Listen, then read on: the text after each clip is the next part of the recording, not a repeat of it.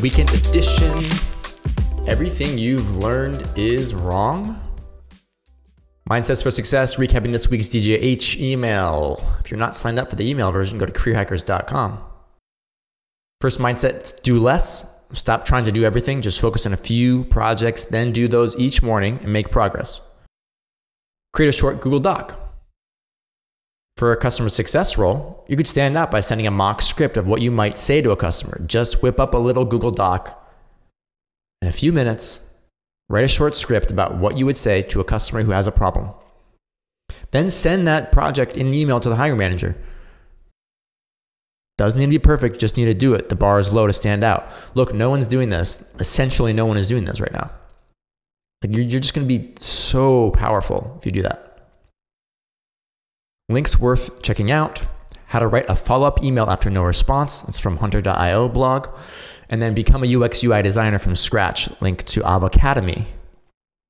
Quote of the week.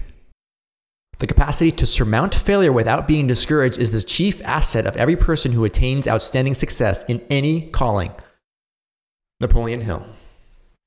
And now, the moment you've been waiting for all week. The meat and potatoes section of the Daily Job Hunt Weekend Edition. Everything you've learned is wrong. Everything you've learned about careers is wrong. Wait, what do I mean? I mean everything you learned going through the K through college conveyor belt system of school, which ostensibly prepares you for the real world.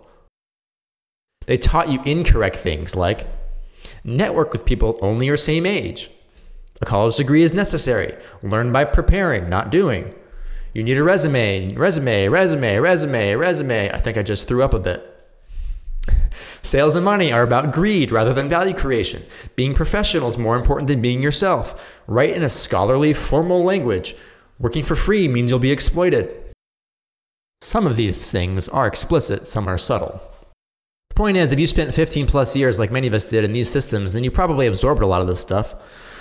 I'll say now that my message is not to point fingers of shame, blame at teachers, guidance counselors, career service departments, or professors. They're responsible for their actions, yes, but not evil. I was a teacher once, and I know many of these adults are trying and working hard. Most of them simply unwittingly, unconsciously absorb the same information and never chose to question it because they themselves went through all those years of schooling. Anyway, what's the takeaway for you? Your life and career. It's to give yourself permission to throw out all your assumptions. It's to give yourself permission to start with a clean, fresh slate of principles. It's to think critically and creatively about how you go about interacting with the marketplace. It's to flip your frame towards a mindset of value creation, authentic human connection, and following your curiosity over following the rules. Take a deep breath. Listen to your gut. Go boldly in the direction of your dreams. Joel and the DJH team. Yeah, there's just a lot of unconscious momentum in these systems. So I actually have a high degree of compassion for the adults working in these systems of school and institutions and everything. I think just they're trying to get needs met and they're kind of just perpetuating what they know. But the reality is these things are not true about sales and money, are about greed. Really, sales and money are about value creation, for example.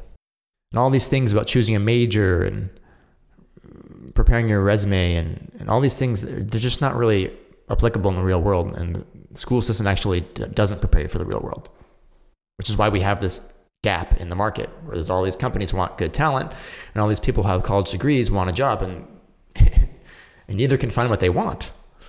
Because the system's not churning out the mindsets that are necessary for companies to have high quality talent. So you have the opportunity to turn that around as an individual and become empowered and transform your mindset to become a value creator and a linchpin for an organization.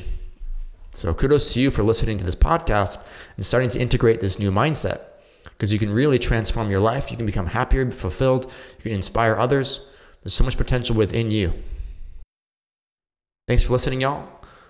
Invest in yourself this weekend. Take care of yourself this weekend. We'll talk to you next week. Cheers.